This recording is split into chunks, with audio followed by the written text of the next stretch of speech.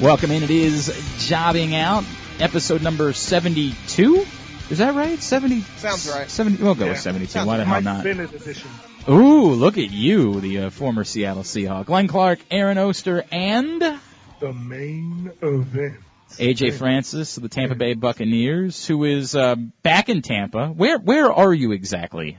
Right now I am in the Renaissance Hotel in downtown Tampa, right by the stadium. This is where we stay for training camp. Okay, very good. That's I don't know if I would enjoy living out of a hotel, however, for a month. Month and a half. Don't short me those 2 weeks. Jesus. You don't get to go anywhere else before God. What are the amenities at the Renaissance in Tampa? Oh, there's a bunch. They got a cool little patio area with a fountain. Well, that sounds nice. Which is also a Pokestop, which is really key. Of course it is. Of course it is. The hotel is actually connected to the International Plaza, which is a really big mall in Tampa. Mm-hmm. Okay. Fine, sounds all right. Yeah. So there's a bunch of there's literally 10 Pokestops within 5 minutes walking. So that's all that matters. Pokestops? I thought it was Pokey. Is it Pokestops? The other guys are scouting out where all the strip clubs are, and AJ's like, dude, did you see how many Pokestops there are around here? Yeah, pretty much. That's the way it goes. All right, we got a lot to get through this week as obviously we had our first week of the brand extension, and we haven't talked about Battleground yet, so we got to talk about that as well. We were all there. It was a great night.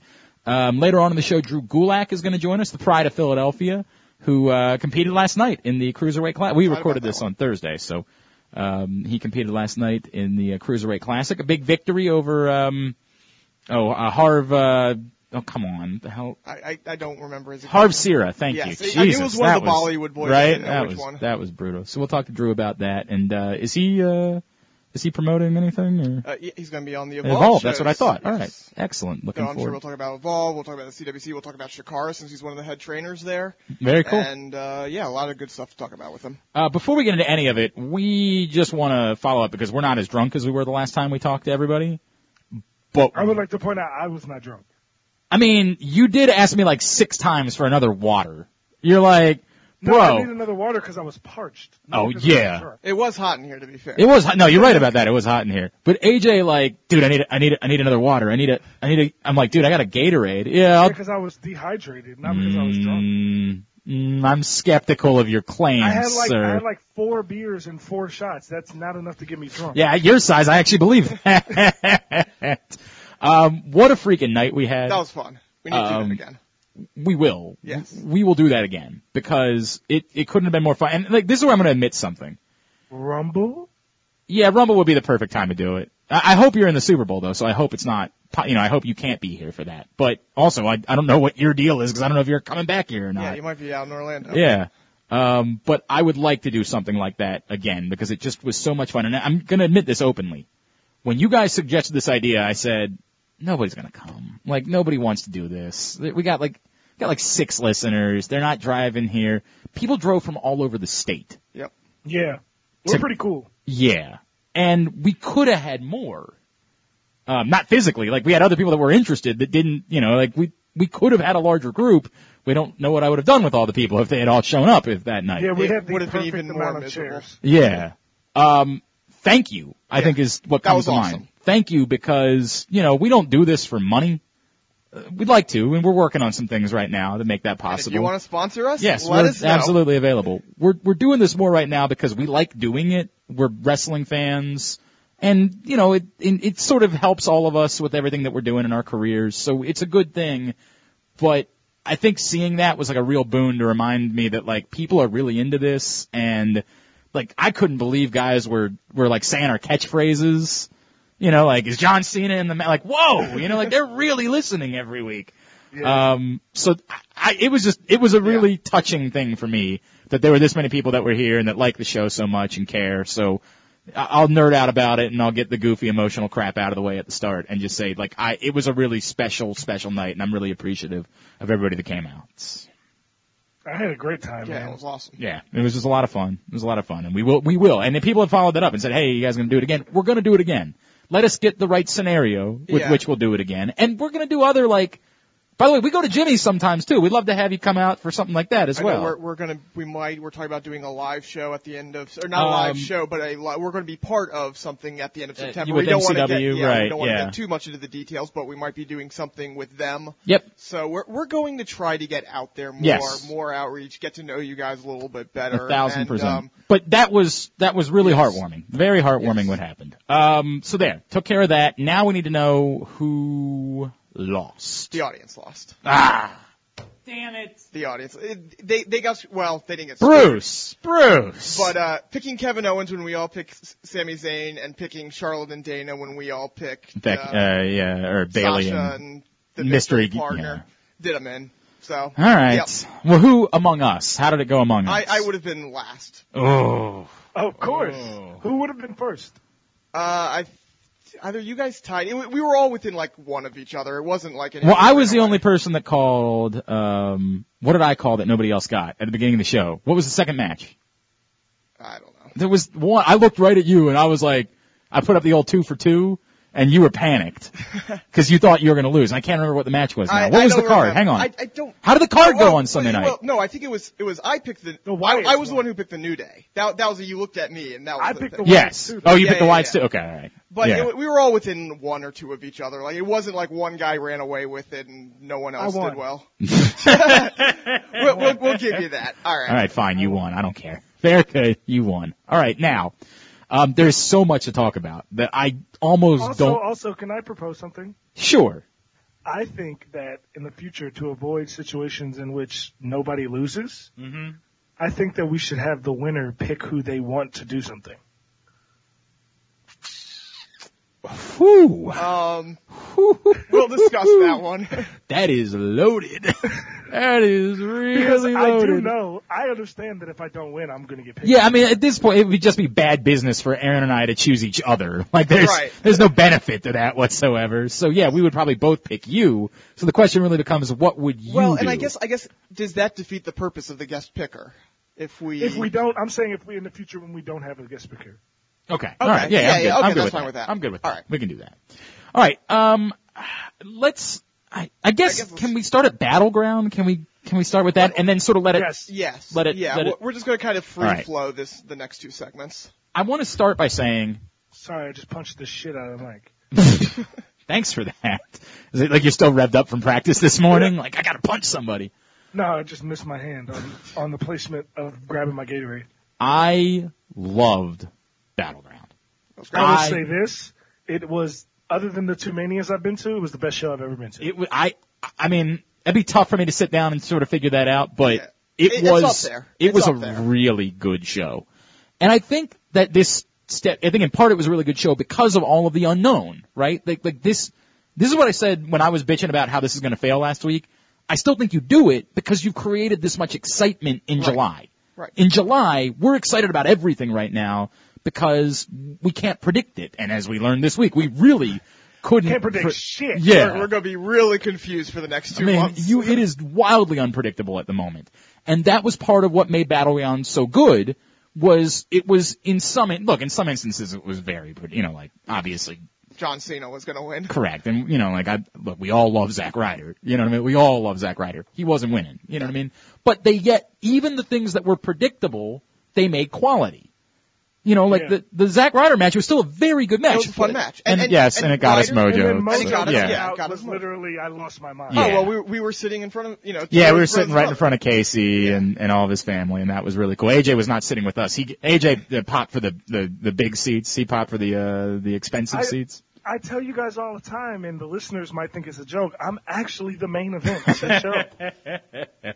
I'm the main event. I don't sit in the 100 level if The I funny go to thing the is, show. we were- hobnobbed with Funaki. I loved our seats. Yeah, we were sitting right next to Funaki, which is really funny. It was great. That's fine. I got to dap up Shane O'Mac and Daniel Bryan after. And you caught something, didn't you? after- Bailey's yes, shirt. I caught Bailey's shirt, which she Yeah. did, and I gave it to a kid because I'm so over as a face that I had to give it to a kid. No, we established the attachment. We say you're clearly the heel on this show. Right. No. I'm the one doing the cheap pops here. The point of all of this is that yes, Mojo coming out was crazy and was great for everybody. But like the Cena thing, again, we knew it was going to happen. It was a good but match. Yet we got the most spectacular Enzo that we've gotten yet. Yeah.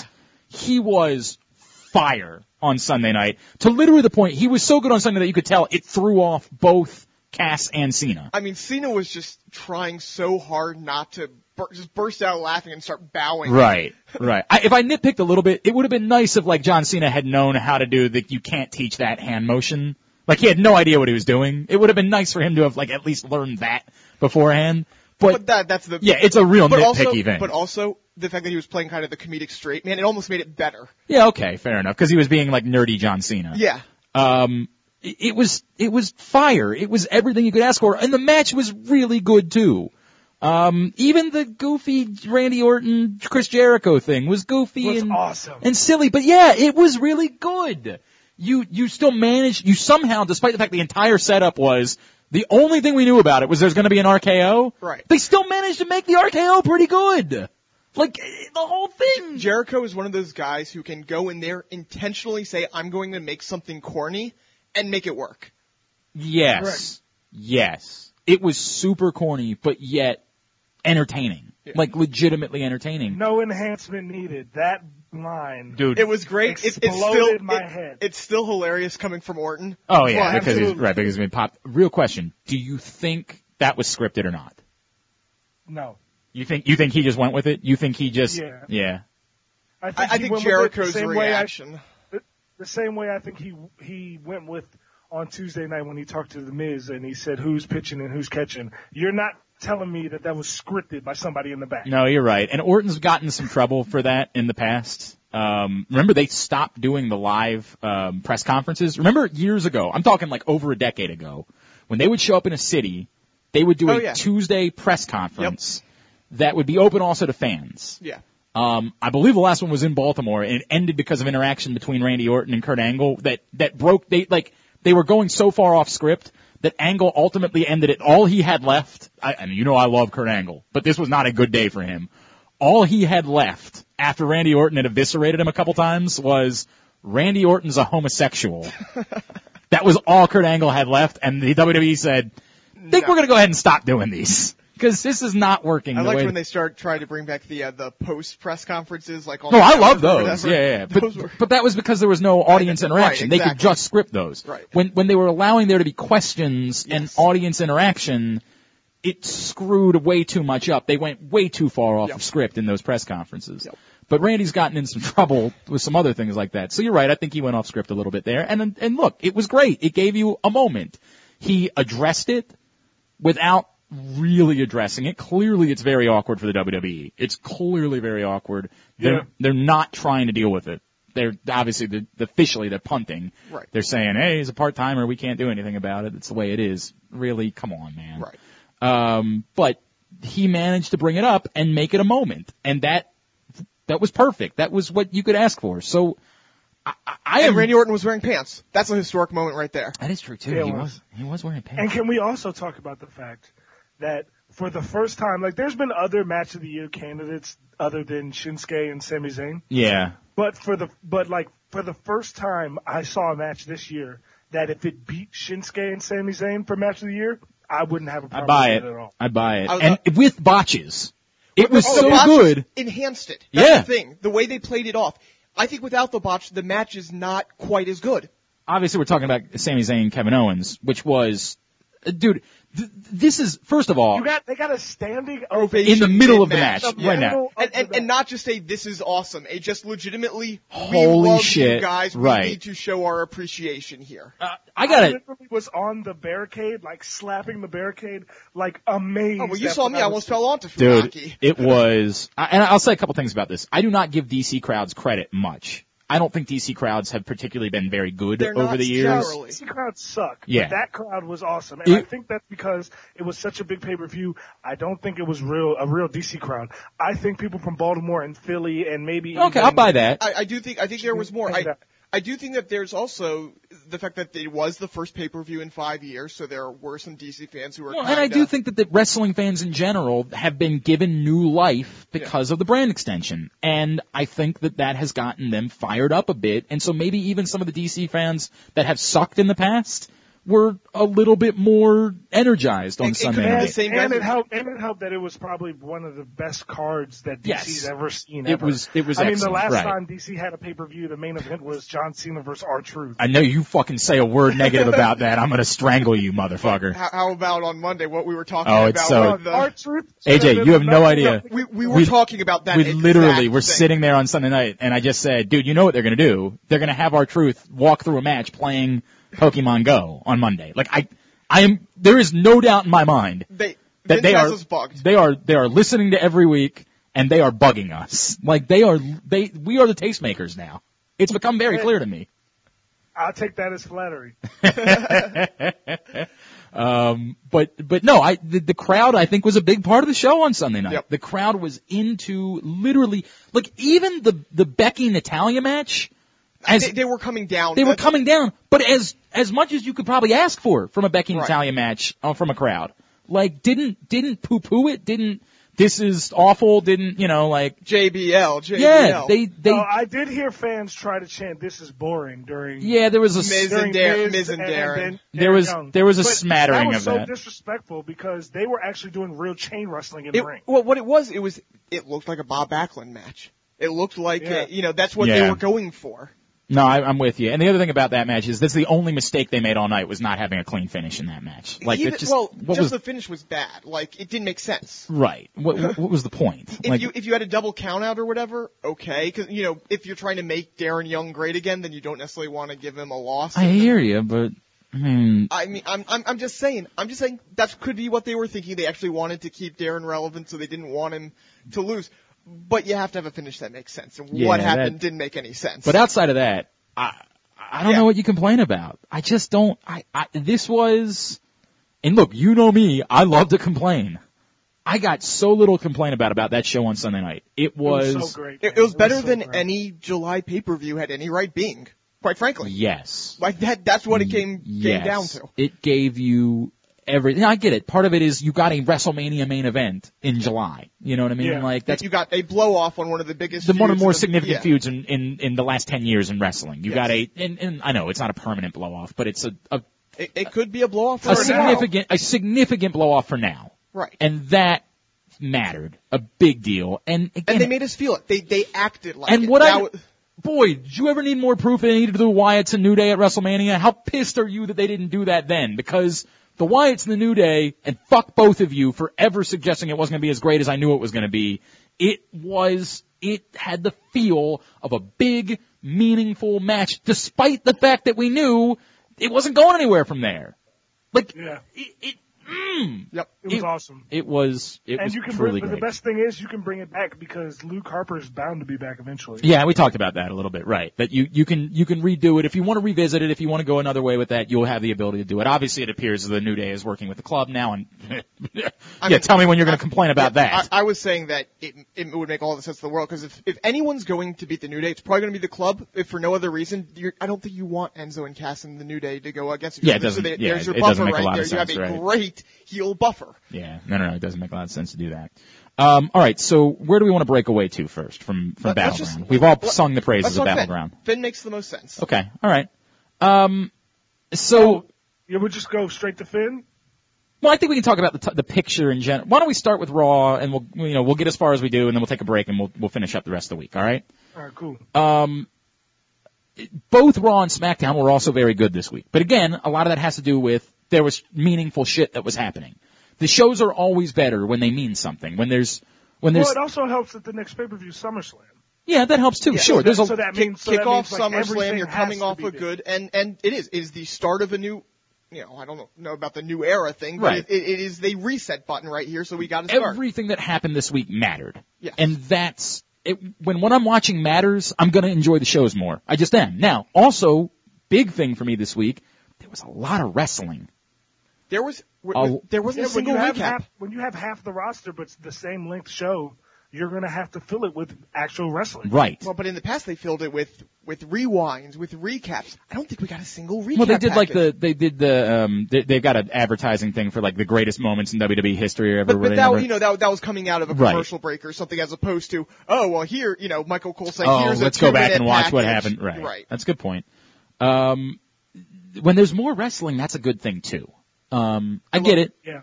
I love the format. I loved the going back to the squash matches. I love that.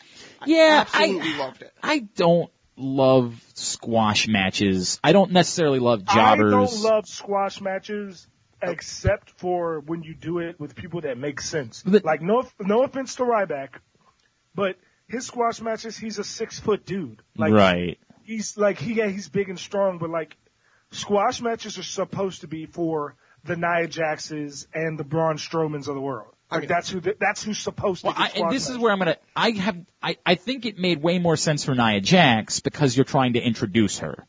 We already know Braun Strowman's a terror. He's a nightmare. We've been watching but he's Braun. never worked by himself. I understand that, but I think that Braun Strowman should be in a place where you should be able to give him a match, and maybe this is one of the issues that you have right now.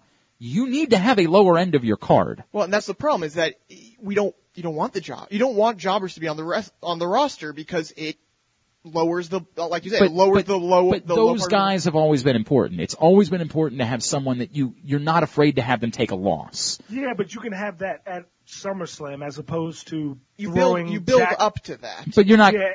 But this is the problem. I'm not talking about. Jack Swagger is a great example of one of these guys right now. But I don't like that you're treating your former champion as a jobber either. But that's the problem. So who do you have? You have Curtis Axel, and that's about it. Right now you have a lack of those people, but I think that they perform a very important role on a roster, and I think that we've had guys like, look, the Brooklyn Brawler is the obvious answer, right? But you have had guys of that ilk that you have not been afraid to say, dude, you're going to have to take some losses for us. It's the way it goes.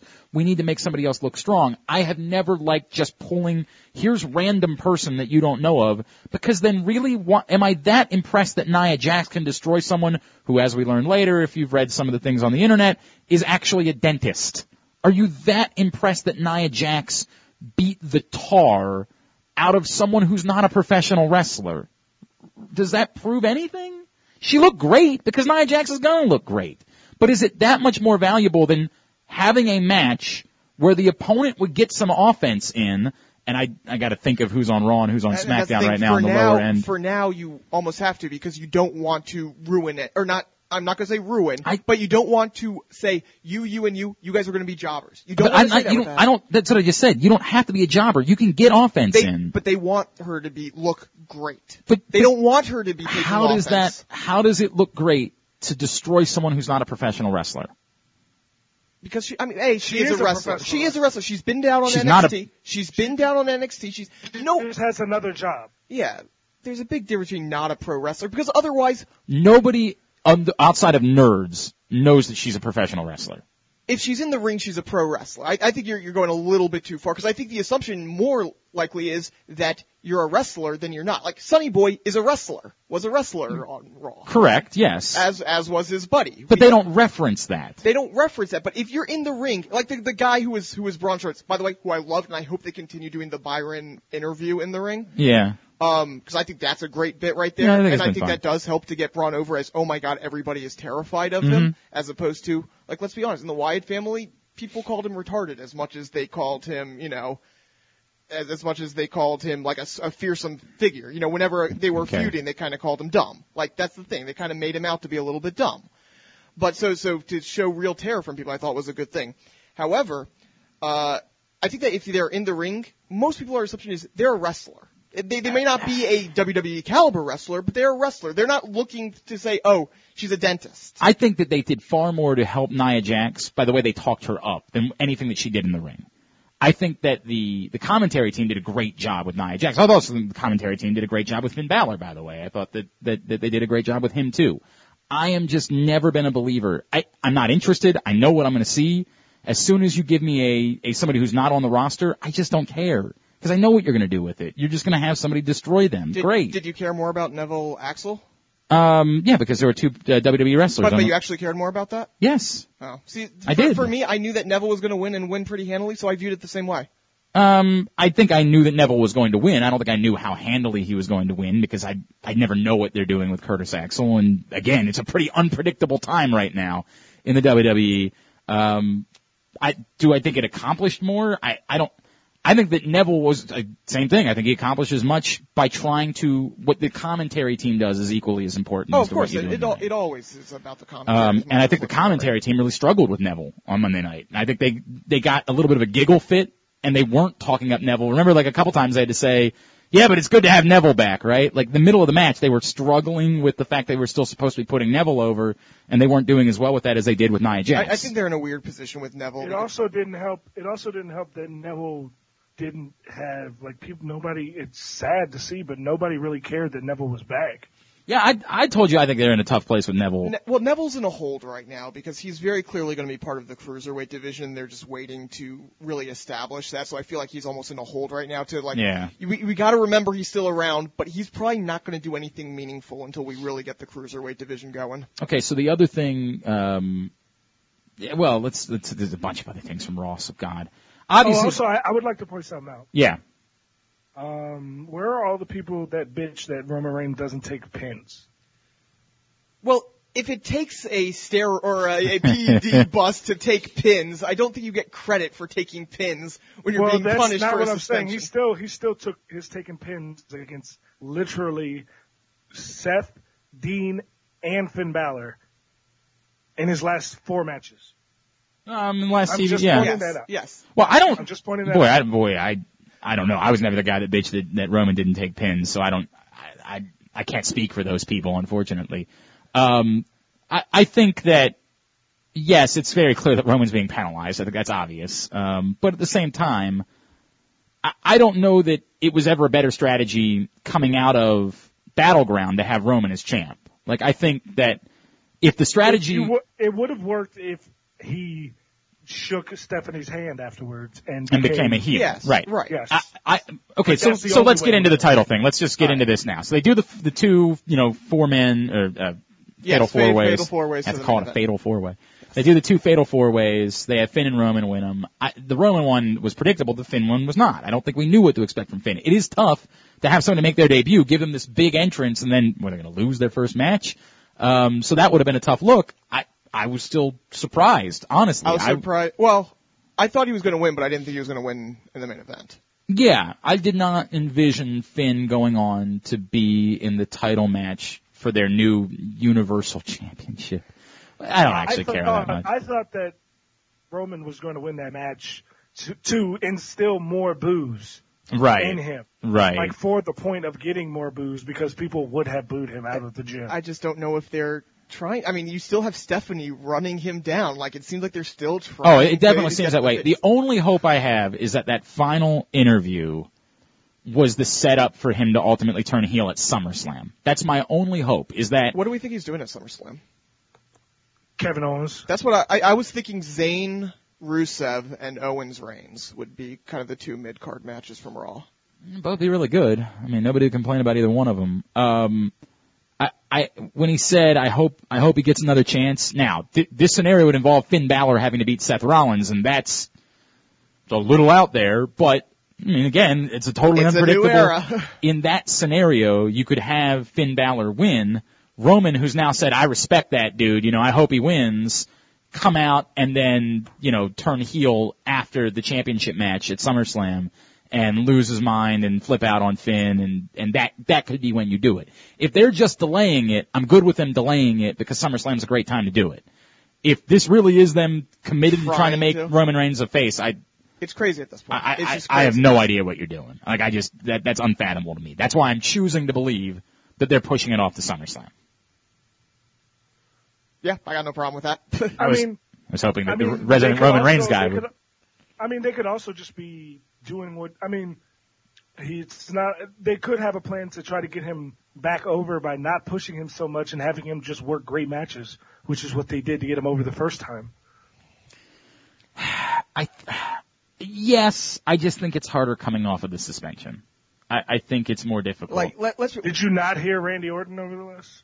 Yeah, but Randy Orton was hurt. He wasn't suspended. But he's been suspended. Yeah, but that was 5 years ago. 5 years ago, and 10 years ago, and 12 years ago. Yeah, but when he came back each time, he came back and he was a face. Well, not each time, but the last time he came back, he was a face.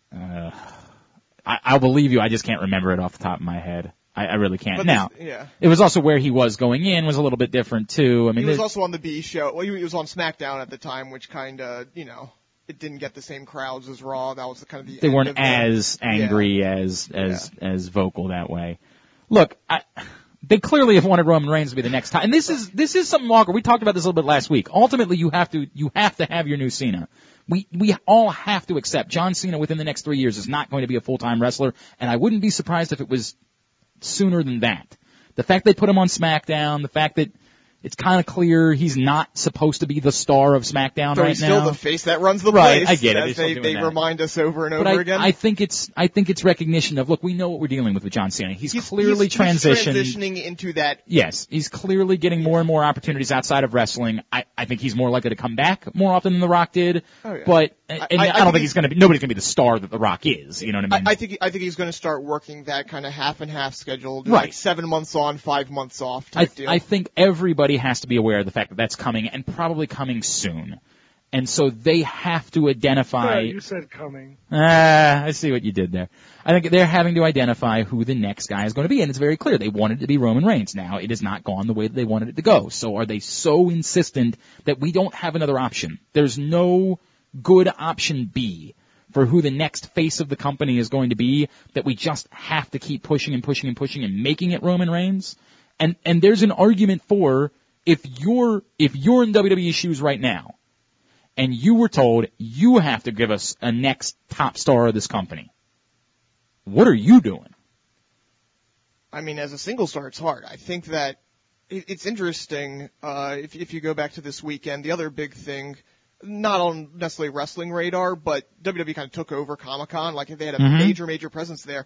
And the biggest presence there was the New Day. That's fine. And I think that's meaningful. But, and that's fine, but that's not, you need a face of the company. Right, I'm telling you right now, you give me, you've been handed this responsibility by Vince McMahon. I really feel like you're thinking that the face of the company has to be a face in the ring. I do. I absolutely think the face of the company has to be a face in the ring. Because the guy you want to do the Make-A-Wishes? No, I just think that the face of the company has been and will be Seth Rollins for a while. But okay, so Seth Rollins got a whole segment with Jon Stewart, and he had Jon Stewart help him in SummerSlam last year. I hear, but Jon Stewart's not over with kids. They need somebody that's going to make sure that kids are tuned in. He's not big with kids yet. He's not. Seth Rollins never been big with kids. Now, if that's your argument, by the way, been a baby face? Right, well, but that's the thing. If the choice is turn him face, right? Yeah. This is because I would say right now, if you told me if I had to come up with somebody, and I'm leery of Roman Reigns and whether I'm not going to be able to make it happen or not, then yes, my second person would be Seth Rollins. That would be the next person I would turn to, but I would be working towards a major Seth Rollins face turn. I would be working towards a significant Seth Rollins face turn, easing him away from the clothing of the Shield, easing him away from the entrance of the Shield. I'm not telling you. He doesn't wear the clothing of the Shield anymore? He still wears dark colored clothing. You're saying clothe him in bright, basically change I'm not saying make him Cena. I'm just saying that you wouldn't come out in all black anymore. He doesn't. He comes out in gray. H.A. Is gray and black the same color? Or no, but you understand what I'm saying. You know what I'm saying, and you know I'm right about this, and you're choosing to be an asshole. Okay, so your argument is that Seth Rollins can't be the face, and he can't be a baby face with gray clothing, but you thought that they were trying to do that with Roman Reigns, and he has the exact same clothing. I agree, but it hasn't worked with Roman Reigns. They have not gotten there. It hasn't worked with Roman Reigns, not because of Roman Reigns. Well, until the suspension. Well, okay, fine.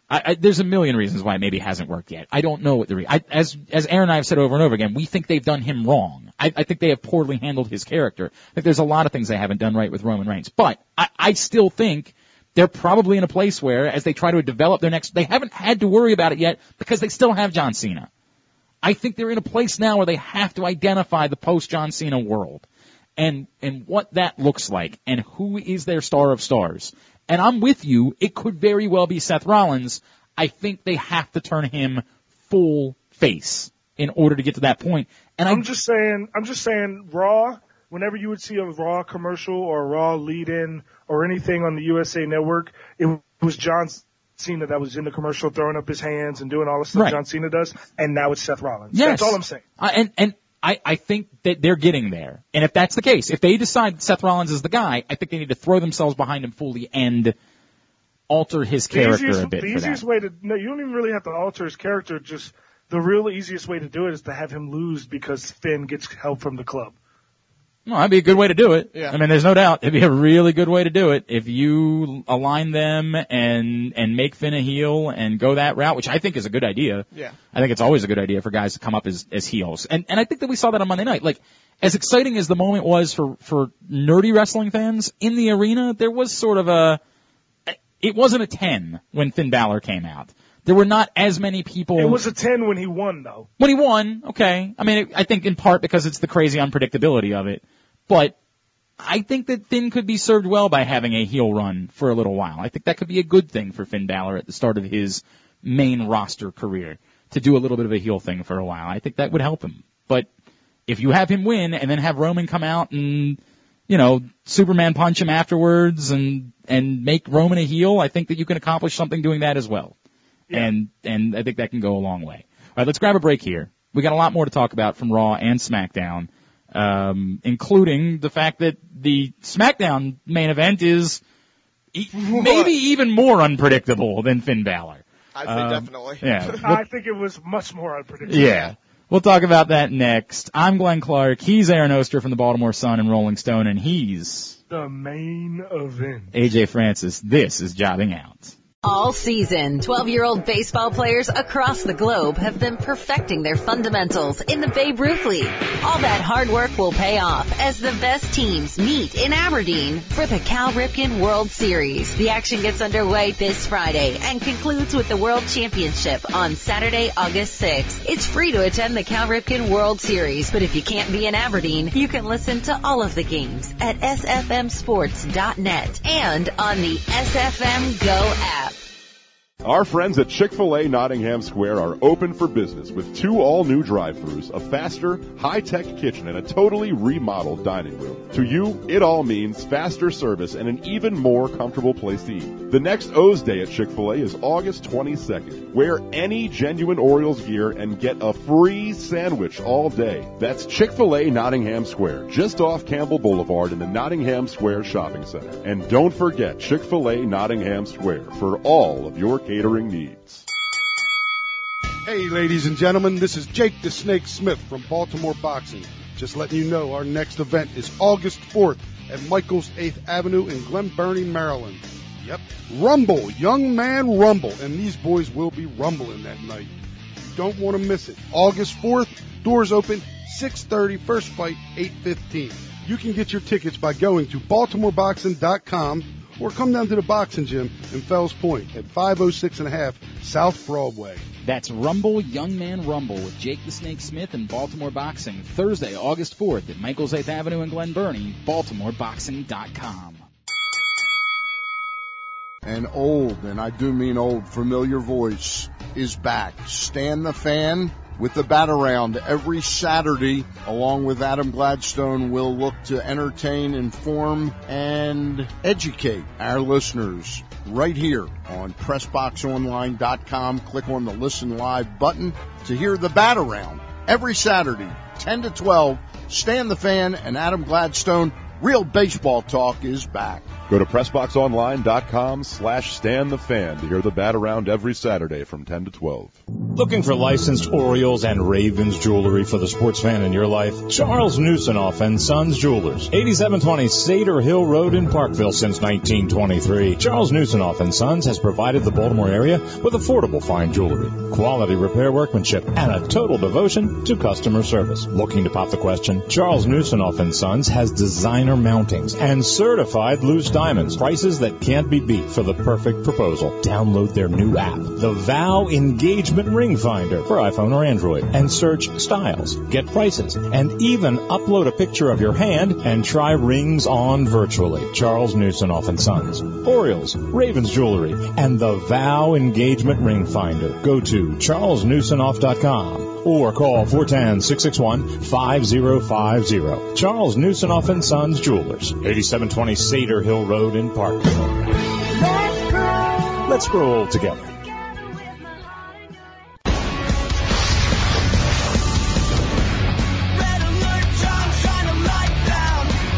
Back in here, segment number 2. It is Jobbing Out. Glenn Clark, Aaron Oster, and the main event.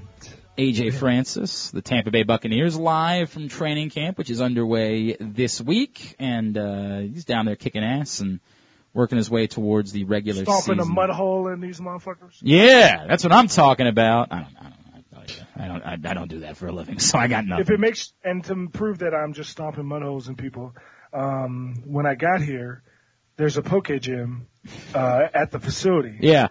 And it was, Team Valor, which is Aaron's team, which is the trash team. The Valor Club. Come on. It's not Valor Team Club, Valor. that is it's the Valor Club. It's a really cool nickname. What is Team Valor? You got colors. It's too much to explain. Oh, God. But just know that within 10 minutes of me being at the facility, Team Mystic took that bitch over, and we have not let it go. Well, we did let it go once, but we got it back. Who all plays? How many of your teammates? How many of your teammates play? Doug Martin. I don't know who all plays. I know Doug plays, and I know like 5 or 6 other guys play. But yeah, Josh Robinson plays. Wow. We're, me and him are both Team Mystic, so we pretty much run the place. we're the face. You're the face that runs the place. What team is the muscle hamster? Yeah, he's actually on Team Instinct. What? Yeah, he's the only person I've ever met that's on the yellow team. I'm going to join his team, I think, because this is all so foreign to me.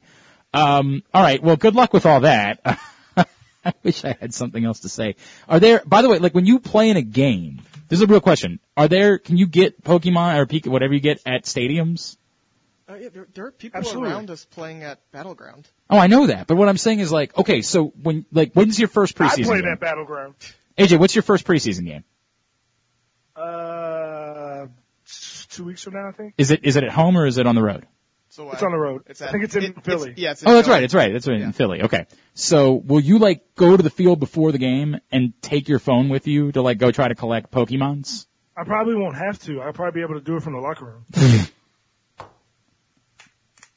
What a world, man. What a world. I love it. I'm not even mad. All right, let's get back into this. Hey, our truth approves of I know, no doubt. And if our truth approves, then.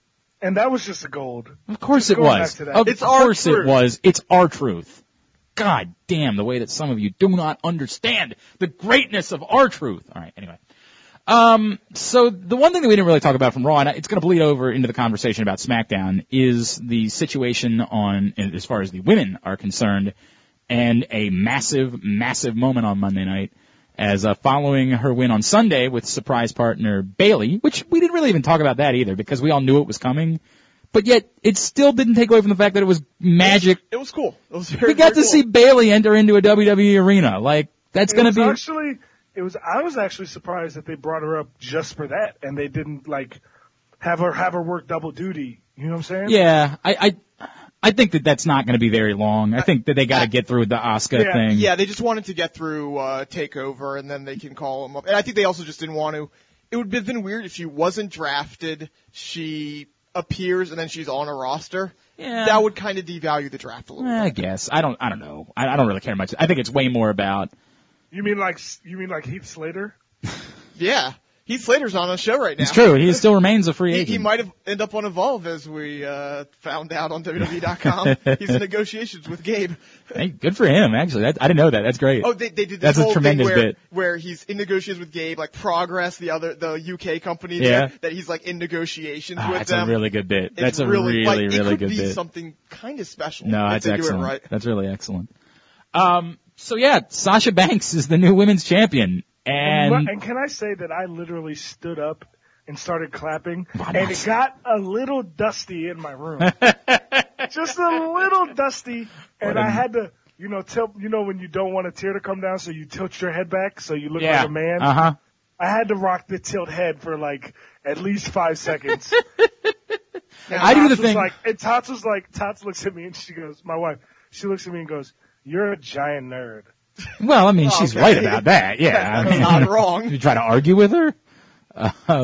The thing that I do, by the way, in those situations is try to make it look like my eyes are just watery. Oh yeah, no. Like oh God, I know, man. I definitely yawned. That's what happened. Oh yeah, you definitely.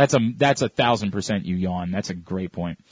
I didn't see it coming. Yeah, what do you think? Was it we want to try to make Raw unpredictable thing, or was it some other reason? I knew Sasha was going to win? I don't. The Eddie? No.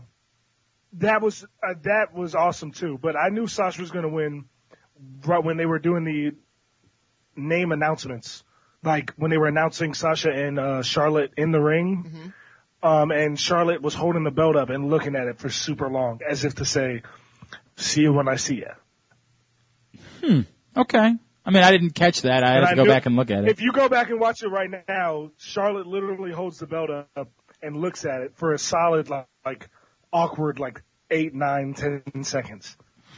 Interesting. Before she gives it to the ref. That's really interesting. All right, I'll go back. I'll go back and I'll look for it. But it was. I think it's more just the kind of look. Raw is going to be like, they're trying to tell you, hey, you always have to watch Raw. No, I thought it was smart. Yeah. I think it's logical because you still get the same main event for SummerSlam coming out of it. Like it didn't screw up your plans. And it actually helps the main event from SummerSlam because it makes it so that the main event from SummerSlam is the blow-off. It can be, yeah. It certainly can be, and there's plenty. As long as you have, we're thinking Sasha's going to win that match. Right. And if Sasha wins that match, then Charlotte can go on and do something else, and you could have somebody else. You would presumably have a Charlotte Dana feud that comes out of that, or a Sasha Page, or whatever you want. Right. No, I'm good with all that. Look, it was great. Of course, it was great. It's Sasha Banks winning the women's championship. It's gonna be great, and we all think that Sasha's a superstar. And I do think the really amazing thing is seeing how many legitimate top-tier women they've been able. We made fun of the Divas Revolution concept, but what's really happened out of Divas Revolution is Divas Revolution. Yes. Yeah. The Divas Revolution part sucked. It was terrible. The teams, it was miserable. It was awful. It was so piss poorly executed, I can't describe it. But yet here we are a year later, and there's truly been a Divas Revolution. I thought. I put this out on Twitter. I thought 2 Divas matches at the pay-per-view. Correct. 2 Divas matches at the pay-per-view. They thought, and whatever you say about squash matches, they thought Nia Jax was important enough to bring in a local talent and have her squash matches. We have never seen that before in the women's division. That is the. No, Nia Jax is a different. Well, she's different. I mean, but they had Karma, and they used girls that were on the roster. Yeah, they are treating They're afraid to give women losses right now, which is, and they are treating them like the men. And that is what the women's revolution. It's not these huge matches. That's the least you can do. Yeah. They're treating them like the men. No, absolutely, and that's what we wanted. That was the point of the women's revolution. Yes. We just got there in a really effed up way. It was not done well, but the results, very good. We're very happy with that. So that's a good thing. Now, let me bleed that over into SmackDown. Because it's very awkward right now on the SmackDown side. It's awkward because they do this whole thing where they introduce Carmella and they introduce Alexa Bliss and then they reintroduce Eva Marie and Eva Marie, it was the greatest entrance ever. Okay. It was phenomenal. It was good. I'm not arguing with whether or not it was good. It was a very good entrance. They still have a big problem with Eva Marie, which is they can can't have her wrestle. That's the problem. They can vision her as being a great heel. She's not a great heel. She is legitimately despised. It's a different thing than being a good heel. And I'm not going to watch if Eva Marie is wrestling because she cannot wrestle. This isn't, I'm watching to hope that she loses. I can't watch this. She can't put together 2 consecutive moves. She has to stop. You say you can't watch it until they have her win matches. and then that's going to make her the most hated heel in the history. I mean, you're right. If they go that route, it would go a long way into getting her to be a hated heel. It's very tricky though right now with Eva Marie because it's not a bit. It's not like when you can't wrestle. This is not a bit. She legitimately cannot wrestle. Still, years in. I will give her credit. She does get better every time, but it's like the difference between the reading level of a 2-year-old and a 3-year-old. Right. The bar is so low that, yes, she is getting No, better. I'm not disagreeing that she's probably gotten better. She Yeah. couldn't execute single moves in the past. She cannot put together consecutive moves. It's painful. Granted, we haven't seen her wrestle in a while, so maybe she... I probably have not seen her wrestle. And I will say, you can say whatever you want, but it's mainly because she was in a match with Bayley. But that championship match she had with Bayley was at least watchable. It was a good match. Was that? That was before when we saw her in Philadelphia, right? That was unwatchable. What we saw in Philadelphia was unwatchable. Oh no, it was just she her probably ducking. wasn't wrestling Bayley. Well, she was wrestling Asuka. I mean, you would think there'd be something there. Well, it was just her basically getting kicked or ducking kicks the entire match. And every time she attempted to perform a wrestling move, she had to stop afterwards. And they're trying to do this thing where they're trying to make it part of her character, where she stops and she like blows a kiss to the crowd. But that's not really what it is. It's she does not have the ability to go from one wrestling move to the next wrestling move. So they're trying to incorporate that into her character. It's very difficult. Look, I thought it was a great entrance. I'm not disagreeing with you. It was over the top. It was absurd, and so it was exactly what it should have been. Right. You know what that segment did for me? Is that I was watching the draft with you guys, but I really didn't pay attention to who got drafted to what show. Like I really didn't, like other than Mojo going to SmackDown on the after show part. Right. Like I didn't really care where everybody went because I knew I'd find out. You know what I'm saying? Mm-hmm. When they were on screen. I did not know how actually good the women's roster is on SmackDown. Well, it's very good, but this is when you have Alexa Bliss and Carmella, and you have Becky Lynch, and you have Natalya. By the way, there's Naomi. Oh, I love Naomi. You know that. I mean, all 6 of those girls can go. Okay. All 6 of them. The question becomes. Then you have Eva Marie, who's despised. It could be a fantastic. I'm willing to say right now, the top of the Raw Divas roster is much better when you have Paige and Sasha and Charlotte. But I think that the SmackDown roster may be deeper. Okay, maybe so. This is the problem. If they're not going to incorporate the championship in any way, and we still I think they will. They're not saying one way or the other, which is the weird part about it, right? I think they're going to create one. Wait, you think they're going to create a one? second title? You think? Yeah, just like they came up with a second World Heavyweight title. Yeah, but I think that's a different thing. I think they're going to end up having the title You float. said they're treating the women like the men. Right? I hear you. And there's an argument for that. I'm not going to disagree with you. I'm just saying my gut ends up being that they end up letting the title float. That's just my gut, right? Is that they go that. If they have to do one or the other. I do not trust the WWE to create quality storylines, content, whatever, without having a goal for all of these women on a show. You have 6 women on a show that are all very good performers. What's their goal? What's the point? What's the purpose if there's no championship involved? Like, what are you doing? Other than saying, I'd like to get the Raw so I can compete for a championship.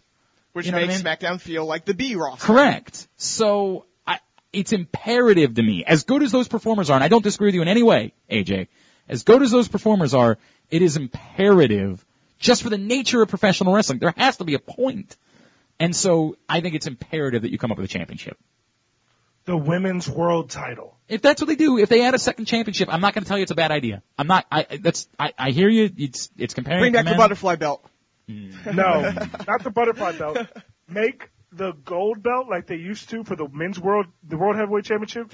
Make it silver and make it the women's That's probably a pretty good look. Yeah. I kind of like that. Can you imagine if they kept it the same size though? That would be amazing. That would be so It would good. cover up all the stomach of the girls that Bayley could actually wrap it around a second time, right? Oh man. I kinda want to see that now. Where's Emma gonna be when she comes back too? Jeez. That's a good point. And Nikki Bella. There are some good women's wrestlers in WWE right now. It's not to mention Bayley's still gotta come up. Asuka's gonna be up eventually. They've created a women's revolution. They've managed to pull it off in whatever effed up way they did it. They have accomplished what we wanted them to accomplish. It is extremely good right now, and we're all invested. That's the really cool part is we are super invested in the women's division right now. Let's get into whatever else happened on SmackDown. Yeah, whatever else happened. Dog, when Dolph Ziggler kicked AJ Styles in the face, I was like, oh man, this is going to be a sick moment for AJ to kick out. 1, 2, holy shit, Dolph Ziggler just... From a meta perspective, let's just look at it this way. It was a guy who has been irrelevant for 18 months. Well, he's been on the pre-show. If that. He wasn't on Battleground in any way. Winning with a transitional move, like a move they've defined as a transitional move. It's not a transitional move for him. It has been, though. He's been... Yeah, it has been, but it clearly was not. But I'm saying, up to this point, you're talking about an irrelevant guy winning with the transitional move. It was mind-blowing. It made no sense. Look, I loved it. You gotta realize that they've been trying to make him Shawn Michaels for a while. And it's only a transitional move because he hasn't won matches with it. Well, now that he won one of a transitional move, though. No, but that's I'm aware. Right. If AJ's okay, go ahead. He won one of the biggest matches of his life. Right. With it. Therefore, he can from this point say it's no longer a transitional move. It's a move he uses to win matches. Yeah. Right. Oh yeah. No, I'm not saying it's bad for the future. I'm just saying in that moment, it was tremendously wild to have him win with that move. Yeah. Look. Dolph Ziggler's great. We've always known that he was great. For some reason, despite the fact that he's employed by these people, Aaron has argued with me about the fact that 2 years ago Rolling Stone named him Professional Wrestler of the Year. And as I said back then, he was, because of a rash of injuries, he was the most important part of the WWE for the entire year because he was the worker. He absolutely was. He did everything. I had said Rollins, but Ziggler was up there, yes. He was great. And they have, look, our complaints are how they failed him, right? That's fine. And that doesn't change anything. But it also doesn't change the fact that Dolph Ziggler is great. Dolph Ziggler is an excellent performer. It's comical how much he sells. He sells in his sleep. He sells so well. Everything about Dolph Ziggler is something that a wrestling fan likes. And even, it's crazy for me to even think about this, but in a pay-per-view, in a SummerSlam, where we have Seth Rollins versus Finn Balor for a world title, or the Universal title, but it's bigger than the world. When you have that match on the card, there is another match that I'm looking at that could potentially be better than that match. Dude, these two dudes could do anything. They could do anything. They're just going to go have a match. And that's sort of the goofy part is how do you make a real storyline out of two of the most likable people in, that's going to be Ziggler heel turn? Mm-hmm. Yeah, and that would be the most logical thing to do, right? I mean, I hope they go that way because Ziggler heel turn with him winning the belt would be big. That would be big. My concern right now, because we've seen this before with them, when they're just like, okay, there's this guy, and we kind of want to push him, so we're just going to put it, basically almost randomly put him in a match. Like, obviously, he earned it in storyline, but basically he randomly got into this match. Mm-hmm. Is that we've seen in the past with WWE where they think, we can just put him in the match, and then he'll just kind of take over, it'll just work itself out from there. Okay. If he doesn't win this match at SummerSlam, they just got to be very careful if this is them beginning to push him. They want to say, okay, we're resetting him. We want him to be at the top of SmackDown. They just got to keep him at the top of SmackDown. I think that's the big concern. I don't think it's going to be that hard to do that. Yeah, it won't be that. Who's hard. keeping him from being at the top? What had been keeping him from I know there have been other guys, but he had been in the position. He had been I in agree, the but it has been a fun. AJ Styles just did the same thing. Keep in mind, they had one championship in the past. I know. I understand. And how many stars in that company? But this is a guy who, legitimately for the past 18 months, they've been almost going out of their way to telling us how irrelevant he is. Like, they have done segments where he's been in the ring with Stephanie, and Stephanie has said, you're irrelevant. Well, almost word for word. I think the glass ceiling thing has almost been kind of a joke. The guy's a two-time champion. You know what I mean? Like, I understand. I think that's kind of been a dumb bit, and they brought it back on Tuesday night, which I was like, really? We're still doing this glass ceiling thing? Like, maybe they were just trying to play off the Hillary Clinton thing, like trying to get some... No, it's really along the lines of the fact that it is for him. It is a glass ceiling because if he wins this match, it will be his first ever WWE. Because he was a world heavyweight champion the first 2 times. I mean, that's fine, but he's still a 2-time world heavyweight champion. But he's been irrelevant since then. That's the thing. There has, whether or not you want to say glass ceiling is the right term. Like they have, I was going through the list. Like he hasn't had a win on a pay-per-view besides the if you take out the pre-show, he hasn't had a win on a pay-per-view in a year. He hasn't been on half of those pay-per-view cards. Like other guys, Tyler Breeze has gotten wins on pay-per-views in that span. The Usos, Ryback. But I think you've been able to, I think that the comparison is Jericho. Chris Jericho can job for a year and still be Chris Jericho. And I think that Dolph Ziggler, because of all of the work that he has done in his career, is at a point where he can practically be irrelevant and yet still can be Dolph Ziggler. It's sort of comparable to Kane 5, 6, 7 years ago. That I get it now. It's comical with Kane, right? Like you can't really do that anymore. But 5, 6, 7 years ago, Kane could still be a really important part of your card because he was still Kane.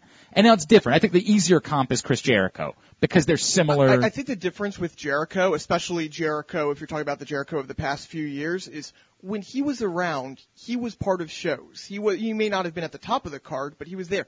Ziggler wasn't even on the pre-show at Battleground. But that was one. No, but I think. In the past, again, I went the through. Baron Corbin thing has been, they've given that time. It's not like he hasn't. Right, I know, but you're pretending like he has not been on Raw or like he hasn't been doing anything meaningful. Putting over young talent is meaningful. Not when it's not on the page. Yeah, I'm gonna disagree with you on this, and I'm not, I get what you're trying to say. I don't think it's as significant. Shit on Dolph Ziggler's parade. Well, no, I don't think it's as significant as you're making it out to be. I think Dolph Ziggler has reached a point in his career where he can survive these things and he still matters. They couldn't do this. If they had made Baron Corbin the number 1 contender, you're right. That would be out of nowhere. It would be insane, and they haven't done enough with Baron Corbin to suggest that. But this is Dolph Ziggler we're talking about. And he's a 2-time heavyweight champion. Correct. And so is Jack Swagger. And he's okay. Jack Swagger hasn't been on television. That's the main difference. Okay, but I'm just saying, if you're saying that a champion gives him that credibility. No, but it's not just that. I know it's not just that. I'm just saying that, you can't just say, pinning AJ Styles gives him credibility. True, and they could have anybody do that, and that's going to be what Aaron says back, and so I'll take care of this. There's a massive difference. Jack Swagger never earned anything in his career. The biggest accomplishments that Dolph Ziggler had were winning the championships. But the bigger thing was, he also, by the way, saved the show one year at Survivor Series. He has accomplished thing after thing after thing after thing in his career. Wrestler of the Year by your employer. I understand Dolph Ziggler has a career of accomplishments to fall back on. There is nothing irrelevant about Dolph Ziggler. Now, was he put in a place in the card where what he was doing was not the most important thing on the card? You're damn right. But Dolph Ziggler was never irrelevant. And that happens to everybody that isn't John Cena. Not for this long, though. Like, legitimately, you said the Survivor Series thing? That was the last important thing that Ziggler has done. And here's all I'm saying. Here's what I'm saying. If I had it my way, I would have preferred for him to do something a little bit more relevant before he got the title shot. In the immediate lead up to it, just so it doesn't feel like, quite frankly, this is completely out of nowhere. I think you're the person that feels that way. And it's right. I'm not saying that that's the correct view. I think the respect that people have for Dolph Ziggler is he deserves. The place went bananas. He's Dolph Ziggler.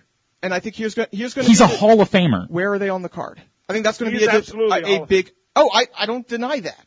I think here's going to be the big question. Where are they on the card in SummerSlam? I think that's going to be a very interesting question. They're not in the main event. No, they're not in the main event. But are they in the 9 o'clock hour? Are they in the 8 o'clock hour? I have no idea. Are they in the 7 o'clock hour? Yeah, I don't think that matters that much either. I really don't, because I think that they can put They don't put the best matches at the end all the time. Like they don't do that. They started. How do they start Battleground? There's the they started Battleground important. with the Divas match. Yeah. I'm just curious. I'm curious to see where they put it and how they treat the match. That's all I'm saying. Is I'm curious with the way they're doing. What you're saying is that Dolph Ziggler doesn't deserve this spot. That's what you're saying. No, I didn't. I said I'd love it if he had spent the past 2 months doing something and then he gets And because he didn't do that, you're saying he doesn't deserve the spot. I'm saying it feels a little bit weird, which it does. It feels weird. Admit it. It feels weird. No, it doesn't feel weird that Dolph Ziggler is competing for a championship. You and I are going to completely. All right. I think it's nuts. I think it's nuts to suggest that because he's Dolph Ziggler. Yes, if Jack Swagger was getting this opportunity, it would be really weird. This is Dolph Ziggler we're talking about. This is one of the finest performers of the last 10 years. And to put it even in more perspective, Dolph Ziggler getting this opportunity is way more logical than someone who even has a longer career and the same amount of accomplishments like a Mark Henry. Well, sure, but I would say Mark Henry was out of nowhere as well. No, yeah, I mean, I don't know I have no idea how I feel about that. I would just, I can't say this enough. This is specifically about Dolph Ziggler. Dolph Ziggler is great. Is one of the best things about wrestling in the last decade. Dolph Ziggler being in the main event, look, is it weird that it's at SummerSlam and instead of us getting it at SummerSlam, but this was always going to be this way when you decided to do all the blow-offs at Battleground. You were inevitably going to get something that was, what else did you want from this? Did you just want? I can understand Aaron's coming from when he says he could have had maybe Bray Wyatt in that match. However, Bray Wyatt's one of those guys that no matter what he does, because he's Bray Wyatt, it's going to be meaningful. Bray Wyatt could work with Baron Corbin, and it's going to be more meaningful than when Dolph Ziggler was working with Baron Corbin because of Bray Wyatt's character and how different he is than everything else. But Dolph Ziggler being in the World Heavyweight title match, or the WWE Championship match, rather, makes that match even big, not only just a big match because you know it's going to be a great match, but it makes him get elevated up the card, which is their entire goal. Yeah, even if he doesn't win the match. Yeah, but even if he's if he doesn't stay there for 4 months, I don't care if this is one match with Dolph Ziggler. Look, they gave Christian a title shot. They gave R-Truth a title shot. You know, I don't really care because it's Dolph Ziggler. If in 3 months he's on the pre-show again, I feel no different. It's Dolph Ziggler. When he does something, it's Dolph Ziggler doing it. I can't come away from this. I watch Dolph Ziggler pre-show matches. I don't watch anybody else's. He matters. He is a historically great performer. You can put Dolph Ziggler in whatever match you want to put him in, and he belongs there. If you say they've done him wrong, yeah, I don't disagree. No, they didn't do him wrong. He was just another guy that got ruined because Daniel Bryan came back. Because he was the underdog, right? Yeah. Daniel Bryan destroyed all of these wrestlers. There was no room for another guy because of Daniel Bryan. I mean, did he not win the match at Survivor Series that won the company back, and then Daniel Bryan came back a month later, and all of a sudden Dolph Ziggler did not matter? I mean, you know what? When you're right, you're right, pal. There we go. When you're right, you're right, because that is exactly the way that it went. Daniel Bryan's a dick. Let's just call it the way it is. What an asshole Daniel Bryan did. My point being, if you want to complain about the Dolph Ziggler not being in a more relevant match at Battleground, complain about that. But complain about that for the sake of Dolph Ziggler. Not for the sake of where they're putting him in the SummerSlam match. Complain about it because it robs me of Dolph Ziggler. Yeah, all I say is, if you're going to do this, and it might be that they had no idea because now that they have two different righties. Of course they might not have any idea. They don't have any idea constantly about what they're going to do long term. I would have liked him to be more relevant. I want Dolph Ziggler to always be relevant because he's Dolph goddamn Ziggler. Now, but especially with this, I would have liked him to have a match at Battleground. I think this is uber nitpicky. I think this is a step beyond. Being a huge dick. I think you should admit that you're, like when I was admitting that John Cena not knowing the hand motions was nitpicky. Like I'm willing to admit this is me. I'm the problem. I love the match. I'm concerned that they're going to treat it like a The word you're looking for is you're being a nitpicky. Fine. I'm being nitpicky. Okay. We'll see. All right. When we talk next week, we should have more clarity about more of where this is going to flush out from here. Like again, this week was so much about setting in advance main events. Like we got our main events out of this. I think in the next week we're going to get more clarity about. And the cool part about it is like there's so many possibilities and there's so many. Obviously, New Day of the Club is in motion. That's clear. We think Cena, AJ are going to get the blow off, but we don't know. It wouldn't be the most logical thing that they could do. But yes, even from there, there's some. You know, if you didn't want to do that, if you wanted to, for some reason, say we ended everything at Battleground, there would be other options that you could do there. And I think there's a few ways that you could go with some of those guys. I think that something with AJ and Bray Wyatt would have some some interest and be intriguing. And that's, Bray again, Wyatt's at a good point in his career right now where he can work with anybody. I'm very curious to see where they go, because my thought coming out of Battleground was that he would end up facing Ambrose. I'm very curious to see what they do with him here, because right now, if we're assuming that AJ and Cena are a thing, there are not a whole lot of guys. As you said, Baron Corbin or Apollo Crews. Yeah. But it's a. Well, hang on. The Miz still needs an opponent. Miz does. Yeah. I mean, would that be a bad thing? Would you be opposed to Miz Bray Wyatt? I wouldn't be opposed to it. No. That could be great. That would be. Yeah. It could potentially give Bray Wyatt a title for the first time in his career. I'd have no problem with it. I mean, it would be a slam dunk. I mean, this is the cool thing about. And imagine Miz and Maurice working with Bray Wyatt. Oh yeah, that was Maurice. Forget Miz. Maurice working with Bray Wyatt. Look, as I continue to rave about this is the reason why you do this. Despite the fact that I still think it's going to fail, ultimately. And it probably will. You do this because in July, we are geeked.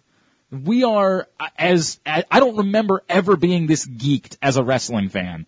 I'm getting messages from random people about how much they've enjoyed this. This has accomplished so much to make this interesting right now at a time where, frankly, wrestling usually isn't that interesting. So, I'm in. You got, how many hours of wrestling have I watched in the last 2 weeks? I watched 17 hours of wrestling. 17 hours. I guess it was more than that because technically the show ran a little bit over on Sunday night. I probably watched close to 18 hours of wrestling in the last 2 weeks, all under the WWE umbrella, by the way. They've owned me for nearly an entire day of my life over the course of the last 2 weeks. God, what are we doing with our lives? Well, yeah, there's that. But two, bravo, man. I mean, there is nothing else right now that could get that much time out of me. There's just nothing. I mean, I invest not even his son. Right, yeah, my son. I'm like, oh, boy, NXT's on. I'll get back to you. Gotta watch No Way Jose. Way more important.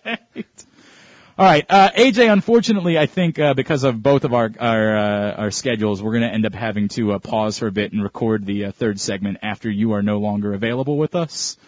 So, I will allow you now. I know that you're off in Tampa, but I'm assuming that the Francis Sports Academy still exists and is still a thing while you're gone. Yeah, my dad, he's going to be running it all August. We got 4 sessions in August. If you pay for 3 sessions, you get your 4th one free.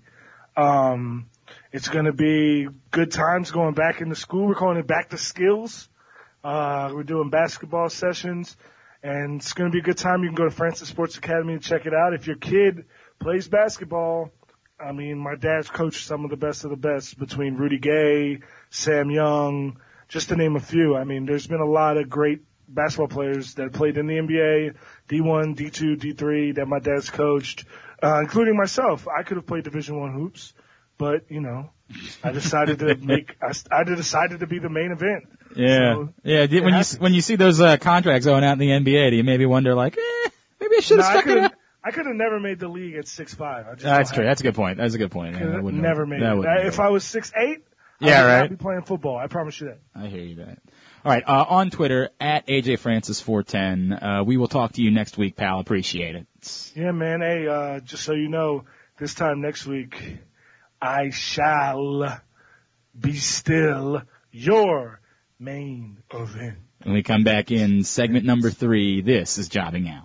Our friends at Chick-fil-A Nottingham Square are open for business with 2 all-new drive-thrus, a faster, high-tech kitchen, and a totally remodeled dining room. To you, it all means faster service and an even more comfortable place to eat. The next O's Day at Chick-fil-A is August 22nd. Wear any genuine Orioles gear and get a free sandwich all day. That's Chick-fil-A Nottingham Square, just off Campbell Boulevard in the Nottingham Square Shopping Center. And don't forget Chick-fil-A Nottingham Square for all of your catering needs. Hey, ladies and gentlemen, this is Jake the Snake Smith from Baltimore Boxing. Just letting you know our next event is August 4th at Michael's 8th Avenue in Glen Burnie, Maryland. Yep, Rumble, Young Man Rumble, and these boys will be rumbling that night. You don't want to miss it. August 4th, doors open 6:30, first fight 8:15. You can get your tickets by going to BaltimoreBoxing.com or come down to the boxing gym in Fells Point at 506 and a half South Broadway. That's Rumble Young Man Rumble with Jake the Snake Smith and Baltimore Boxing, Thursday, August 4th at Michael's 8th Avenue in Glen Burnie, BaltimoreBoxing.com. All season, 12-year-old baseball players across the globe have been perfecting their fundamentals in the Babe Ruth League.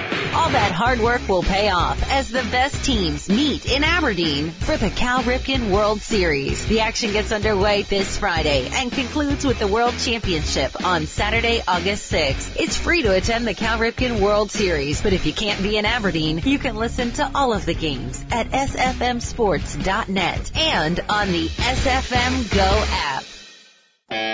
Need to get some cash?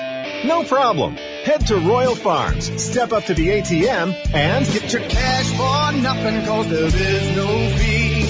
Surcharge-free ATM use. That's the way we do it at Royal Farms. Some retailers charge you to use their ATMs. They make you spend money just to get your money.